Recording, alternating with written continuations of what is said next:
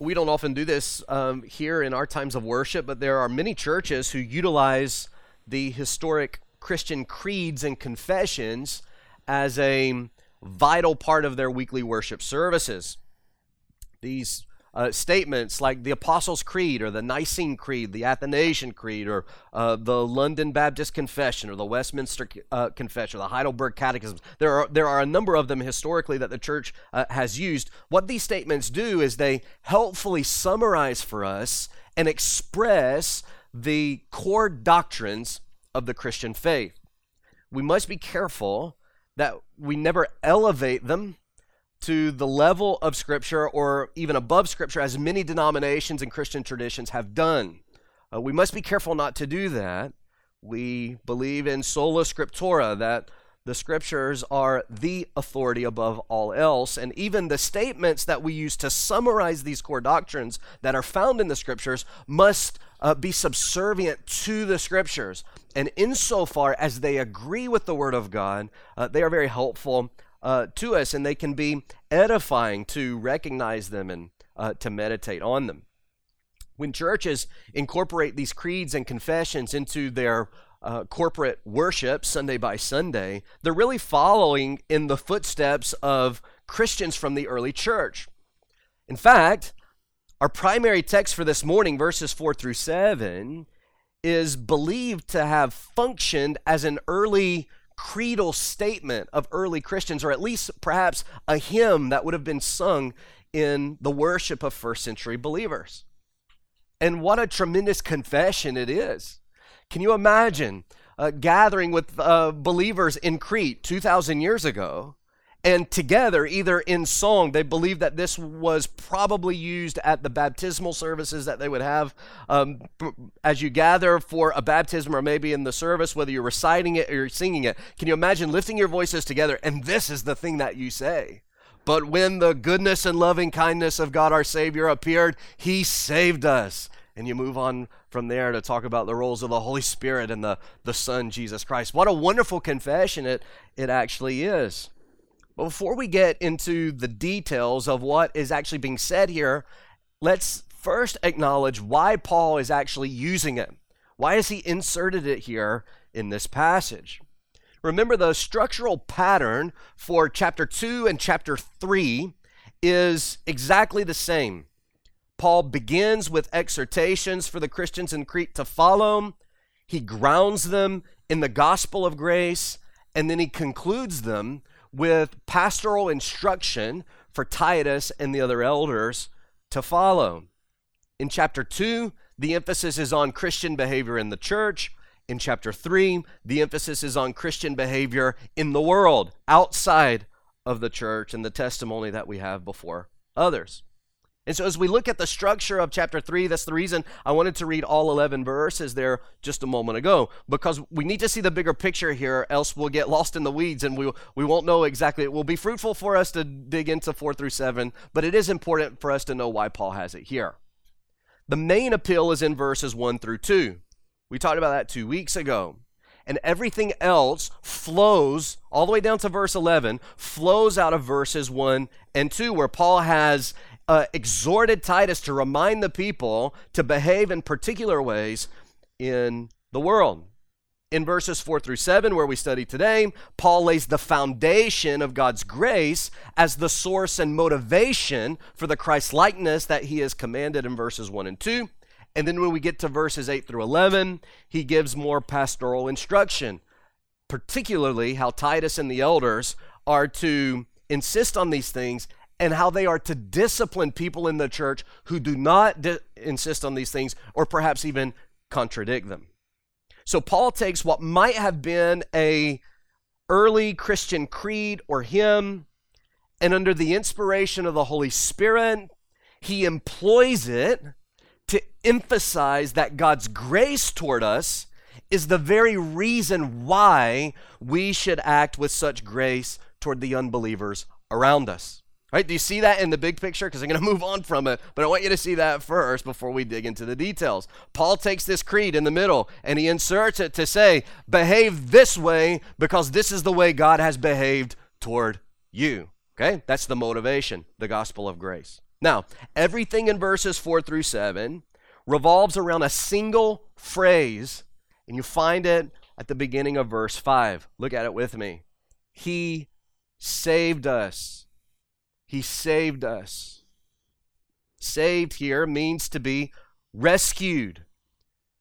And it brings into view the desperate condition each of us is in as a result of our sin. We're all guilty before God. We're guilty of sinning against God. By nature, we are enemies of God, destined to face his eternal wrath. But to be saved is to be rescued from the penalty of sin. It is to be reconciled to God in peace. And when we come to verse 5, we see the central focus is on this phrase, God rescued us. And what did he rescue us from? Himself. It was the holy wrath of God, destined to condemn us for all of eternity. And it is the loving grace of God that provides a way for sinners to be made right with himself. He saved us. And the text emphasizes that this salvation is God's work of grace apart from any merit or action of men. Twice in these short verses, God himself is declared to be the Savior. We see it in verse 4, the goodness and loving kindness of God, our Savior, appeared. And then we see it again in verse 6, whom he poured out on us richly through Jesus Christ, our Savior. And all of the saving action in this passage is attributed only to God and to his work. You see, salvation is not a reward for those whose good outweighs their bad.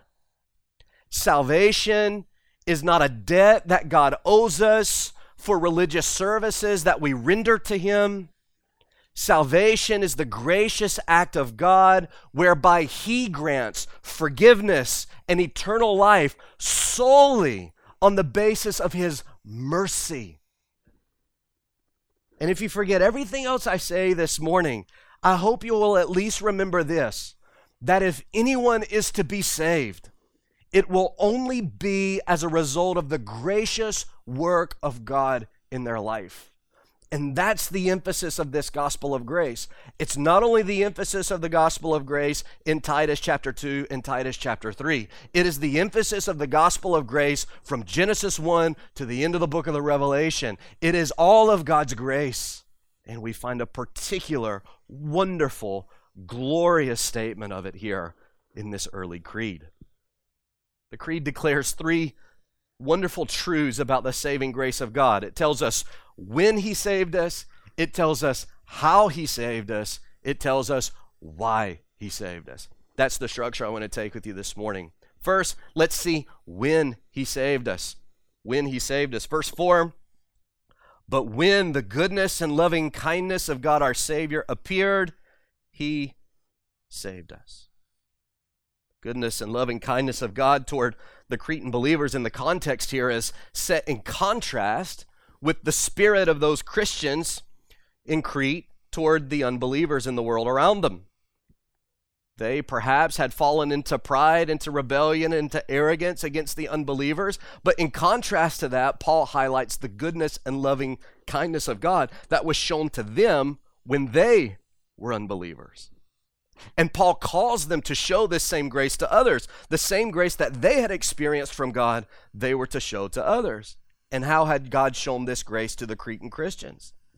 His grace was demonstrated through the person and work of Jesus Christ.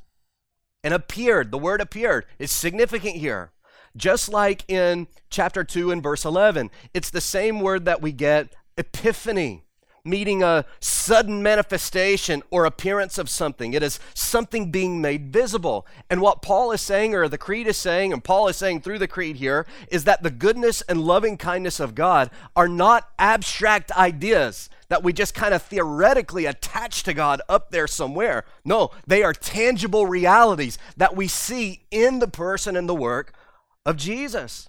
In other words, if you want to see the goodness and the loving kindness of God, look at Jesus.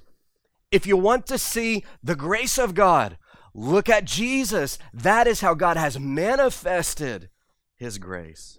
Another way to say it is to say this: but God shows his love for us in that while we were still sinners, Christ died for us. Or we could say it another way. We were by nature children of wrath, like the rest of mankind. But God, being rich in mercy, because of the great love with which he loved us, even when we were dead in our trespasses, made us alive together with Christ. By grace you have been saved. It's the theme of the Bible. It's everywhere. Now I want you to notice here in verse 4 that the timestamp of our salvation is given in the past tense. When the goodness and loving kindness of God appeared, the person and work of Jesus in the past, he saved us in the past. How are we to understand this? Simply reverse the phrases to see it maybe a little bit more clearly. He saved us when the goodness and loving kindness of God our Savior appeared. And I want to take just a moment to show you why I think this is so significant. Don't turn me off yet. This is good. I want you to think about the various dimensions of salvation recorded in the Bible. The first thing I want to point out to you is that our salvation was determined before the world began. So in eternity past, God sets his love on his people. We see that in Ephesians chapter 1. He chose us in Christ before the foundation of the world, that we should be holy and blameless before him. In love, he predestined us for adoption to himself as sons through Jesus Christ, according to the purpose of his will, to the praise of his glorious grace, with which he has blessed us in the beloved. What does he mean by that? That our salvation, in one sense, was determined before we were ever even created. Indeed, before anything else was ever created. But then we see our salvation is confirmed at the moment of conversion.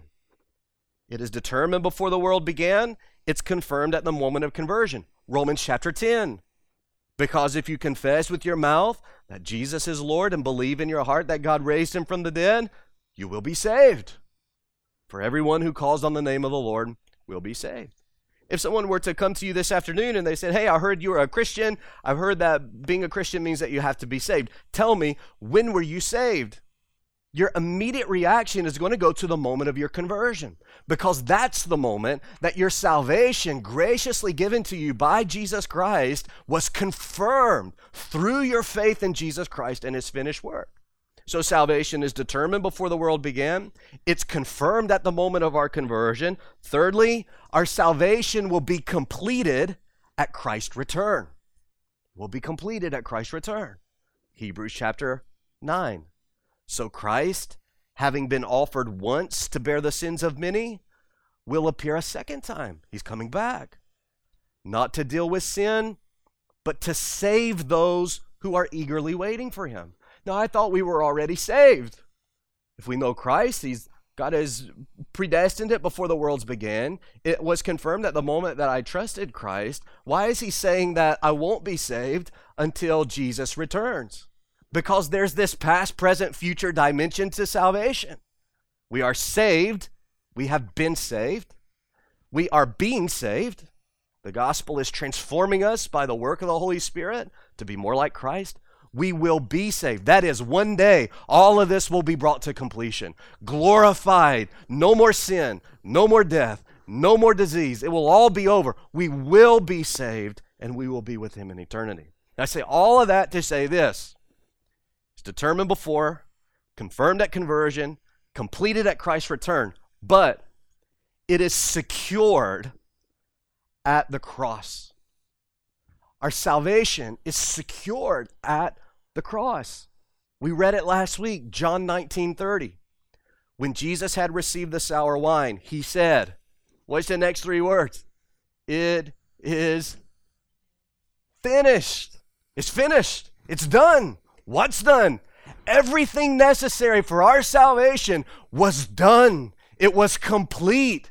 We were saved. It was secured at the cross.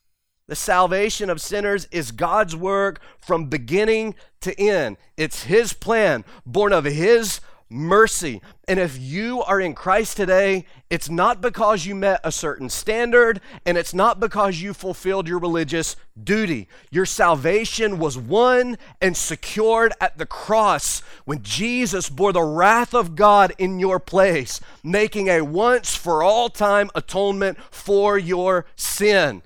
We were saved when the goodness and loving kindness of God appeared. And how did it appear? In the cross of Jesus. And if God secured your salvation at the cross, He will see it through to the end. He will see it through. He will not say, your redemption is good for now, but if you cross me again, I'm taking it away. No, it's secured. It's been secured for 2,000 years. Romans chapter 8. Think about this. This is so awesome. Romans 8. For those whom He foreknew, He predestined to be conformed to the image of His Son, in order that He might be the firstborn among many brothers. And those whom He predestined, He called. Those whom He called, He justified. Those whom He justified, He glorified. What shall we then say to these things? If God is for us, who can be against us?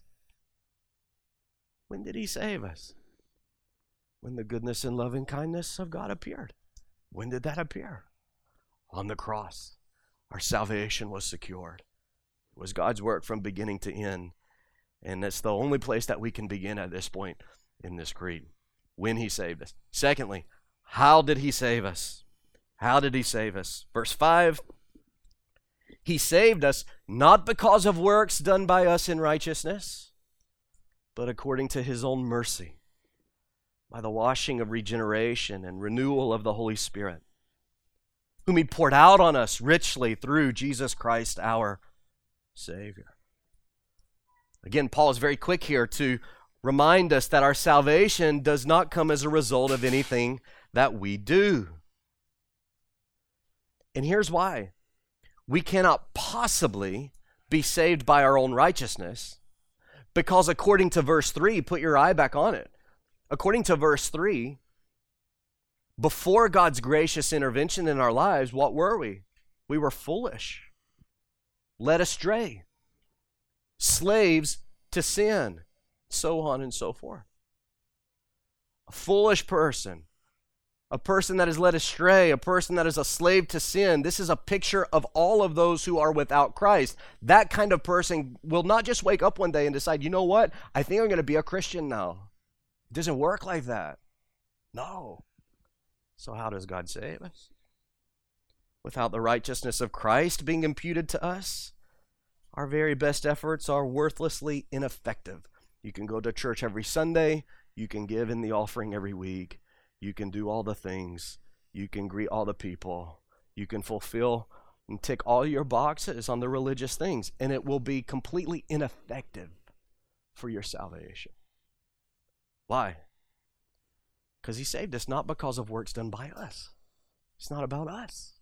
It's not about our righteousness. Our righteousness will never be good enough. Paul knew this better than anybody. Remember in Philippians chapter 3, Paul says, if anyone else thinks that he has a reason for confidence in the flesh, I have more. And he goes through his pedigree. Circumcised the 8th day. Tribe of Benjamin. Hebrew of Hebrews. As to the law, a Pharisee. That means that he kept it to the nth degree. As to zeal, a persecutor of the church, thinking he was fulfilling the will of God. As to righteousness under the law, blameless, he says. But whatever gain I had, I counted as loss for the sake of Christ. Indeed, I count everything as loss because of the surpassing worth of knowing Jesus my Lord. For His sake I have suffered the loss of all things and count them as rubbish, he says. Rubbish. All of the righteous efforts that you've put in are nothing but trash, Paul says. Because the only way to know Christ is through faith by His grace. So if God doesn't save us through self-righteous works, how does He then save us? And the answer is succinctly given here in verses 5 and 6. And it has everything to do with God's grace. But what I love so much about this creed is that it is ultimately Trinitarian, revealing how the Father and the Son and the Holy Spirit work together for our salvation. Bill Mountain said it this way: this passage has one of the most elegant descriptions of the Trinity anywhere in the New Testament. It shows the three members of the Godhead actively involved in the salvation of sinners. God the Father as planner and initiator. God the Son, Jesus Christ, as the agent of redemption. That's verse 6. And the Holy Spirit as the instrument of regeneration and renewal. That's verse 5. Gordon Fee calls it an inerrant Trinitarianism that sees Father, Son, and Spirit working co-jointly for our salvation. And why does that matter? Because our salvation is all of God. So how then does God save us? Well, the entire plan of redemption is based on the Father's mercy that has been revealed to us in the sacrifice of his Son. We've touched on those already. Let me focus now for our time this morning on this work of the Holy Spirit in verse 5. There's a twofold work that is stated here. Two words are given: regeneration and renewal. Regeneration, the kids have learned this in Adventure Club. Kids, what does it mean to be regenerated? Do you remember? Gus, it means to be born again. That's exactly right. Regeneration means to recreate, to bring to life again. It's when sinners who are dead in their trespasses and sins are cleansed from sin, awakened to new life in Christ Jesus. And in John chapter 3, Jesus called it, as Gus said, being born again. John chapter 3, verse 5, Jesus answered Nicodemus, "Truly I say to you, unless one is born of water and of the Spirit," water there being the cleansing of sin by the Holy Spirit, and being born of the Spirit being the regenerating work, unless one is born of water and the Spirit, he cannot enter the kingdom of God. He cannot be saved. That which is born of the flesh is flesh. That which is born of the Spirit is spirit. And he says, "Do not marvel that I said this to you. The wind blows where it wishes. You hear its sound. You do not know where it comes from or where it goes. So it is with those who are born of the Spirit." The Holy Spirit's work in regeneration. The wind blows. The wind of the Spirit blows when the Word of God is declared and the gospel is declared. And the Holy Spirit does this sin-cleansing, regenerating work where he takes dead sinners and he gives them new life. The regenerating power of the Holy Spirit. The second word is renewal. Renewal refers to the quality of life that is given to us by God's Spirit. And it is a life that is distinctly different from the one before. That's Paul's point here. Think about it in Romans 12:2, where the same word is used. Do not be conformed to this world, but be transformed by what? The renewal of your mind. Don't be like the world. Be transformed by the renewal of your mind. Well, you can't renew your own mind. That's the work of God's Spirit, according to the Word. The Holy Spirit transforms us. He renews us. How about Colossians 3? Do not lie to one another, seeing that you have put off the old self with its practices and have put on the new self, which is being renewed in knowledge after the image of its creator. It's this work of sanctification that the Holy Spirit does. He brings us back to life and he renews the quality of that life to be distinctly different from what we were before. So he not only gives us life, he gives us a different kind. And this regeneration and renewal is part and parcel of the motivation behind our pursuit of Christ-likeness in the world. Is how it relates back to the first two verses. If you have the Holy Spirit that has brought you to life and is renewing you actively, progressively in your life in sanctification, you will progressively change from being so frustrated and arrogant and prideful to the world to where you will now humbly show the grace of God and the forgiveness of God and the mercy of God. God does this. It is his work. But perhaps you're wondering, how does the Holy Spirit actually go about doing this? I mean, is it just like you just happen to be standing in just the right place, like a person getting struck by lightning? And if you just happen to be in the right place, suddenly the Holy Spirit just, bam, you're there and it's done. Well, no, that's not how it works. The Bible tells us in Ephesians chapter 6 that there is a sword that the Holy Spirit wields to do his work. The sword is the Word of God. The Holy Spirit accompanies the Holy Scripture. The wind of the Spirit blows in regeneration and renewal when the Word of God is preached and shared and studied. And what this truth should do is radically affect our efforts at evangelism and our spiritual maturity, neither of which can be fruitful apart from the Scriptures. They cannot be, because the way that the Holy Spirit does this work is through the Word of God. That's why we want to invite unbelievers to a church service. That's why we don't want to just encourage them to be like Christians. We want to encourage them with the Word to believe and follow Christ, because it is the Word of God that the Holy Spirit uses to make the people of God. Hebrews chapter 4, the Word of God is living, it's active, sharper than any two-edged sword, piercing to the division of soul and spirit, of joints and of marrow, and it discerns the thoughts and the intents of the heart. Not the book itself. It's not that there's a magic button here that if you just open your Bible one day and you start to read through a passage, that there's something that comes alive out of the pages itself and does some type of mystical work in you. No, that's not how it works. It's that it is brought to life through the regenerative and renewal work of the Holy Spirit. As the Word of God goes out, He always accomplishes His purposes. And as He accomplishes His purposes, He does it through the work of the Spirit. So how then has God saved us? Not through anything we've done. Our salvation rests solely on God's sovereign work of grace, accomplished through the death of Jesus and the transformative power of His Spirit. Okay? I know that was heavy, and that's a lot, but perhaps it'll marinate on your mind for a while. When we were saved, how He saved us, finally, why He saved us. Why did He even do this? If salvation is God's work from beginning to end, if it flows out of His mercy and through the demonstration of the love of Christ on the cross, and it's this regenerative work of His Spirit, if it is God's doing from beginning to end, why does He care to do it? Why? Verse 7. So that, it's the purpose statement of the creed, so that being justified by His grace, we might become heirs according to the hope of eternal life. Let's condense it down again, okay? He saved us so that, being justified by His grace, we might become heirs according to the hope of eternal life. Again, grace is set in contrast with works of righteousness, and it reiterates how God saves us. But the ultimate goal of God's gracious initiative is to make us His own people.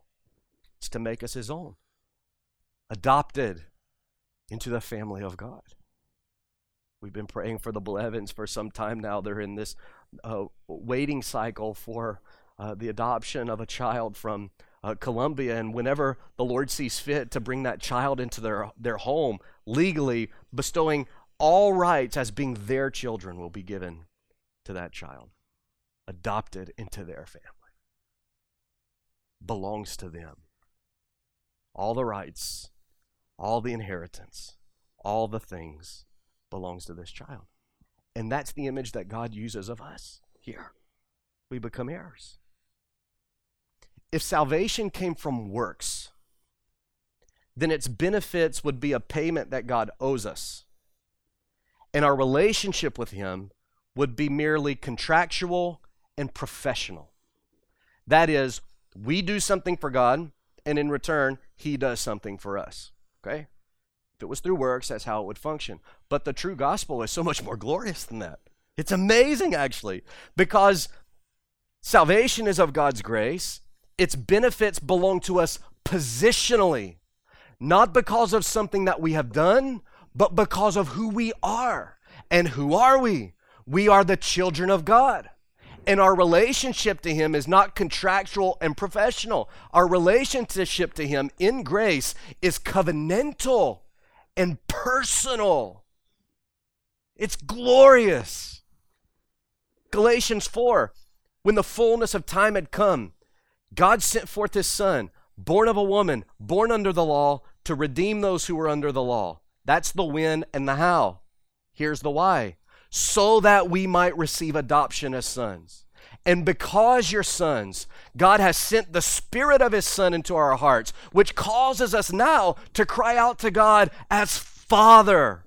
So you are no longer a slave, but a son. And if you're a son, then you're an heir through God. And what is the inheritance that you have? It is eternal life that was won for us at the resurrection of Christ. All that belongs to Jesus, our elder brother now we might say, all that belongs to Jesus now belongs to us, not because of what we've done, but because of who we are in Him. And why would God do this? Why? Why such marvelous grace? There is only one possible answer. It can only be out of love. That's the only answer that could possibly work. Ephesians 2, we quoted this a while ago. Let's quote it again. God being rich in mercy, because of the great love with which He loved us, even when we were dead. So His love doesn't come because of something we've done. It's not something that we are. It's just His love because it's His love. So that we might receive adoption. Excuse me, that's the wrong quote. So that He made us alive together with Christ. By grace you've been saved. And it goes on. We sing about this grace and this love. Could we with ink the oceans fill, and were the skies of parchment made? Were every stalk on earth a quill, and every man a scribe by trade? To write the love of God above would drain the ocean dry. Nor could the scroll contain the whole, though stretched from sky to sky. Why has God saved us? Because He loves us. Because He loves us. Now, this passage is immediately relevant on at least two levels. First, it expresses the truth of salvation by grace alone. It's God's work from beginning to end. But He calls us to enter this love by trusting the work of Christ by faith. We are justified by faith. No matter what your background is, and I don't know everyone that's here today. I don't know what your background is and what your particular position is in regards to spiritual things or in regard to the things of God. But no matter what you are or where you are, you're trusting in something for life and peace. You're trusting in something. You may be trusting that your good outweighs your bad, or that you've done just the right kind and amount of religious works. You've done the baptism, and you've done the catechisms, and you've done the confirmation, and you've done the church things. You do all the things, and you're trusting that all of those things will be enough. That's a matter of faith for you.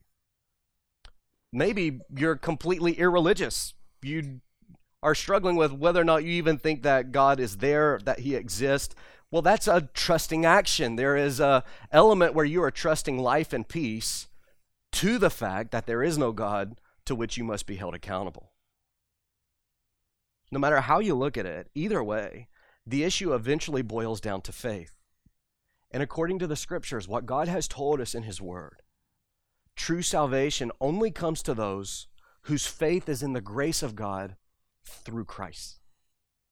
That's where salvation lies. True peace, true love, true grace can only be found in Christ. That's the first way that we apply it. The text is also relevant because it shapes the entire perspective of how we live and worship, doesn't it? When we understand and focus on the grace of God, it will always produce in us humble praise, humility, worship, joyful service to God. That is the product of grace.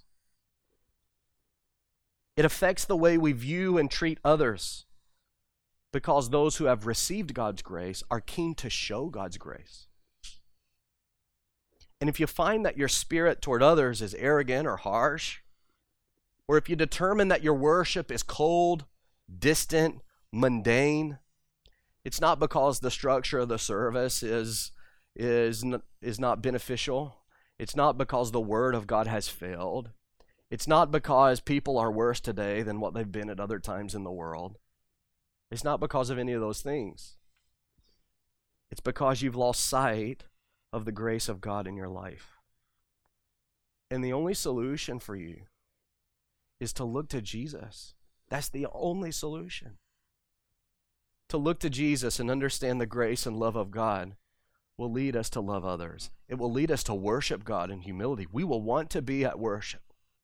Not only on Sunday, on the Lord's Day, Sunday by Sunday. We will want to worship Him at home. We will want our kids to know Him. We will want our kids to understand His grace. We will want to evangelize the people that are around us because our eyes are set on Christ and because we've come to understand the grace of God. If you're struggling in those ways, just remember God's grace. Isn't that what Paul says? Remind them. Remind them, verse 1. To live this way because of who God is and what He has made them in Christ.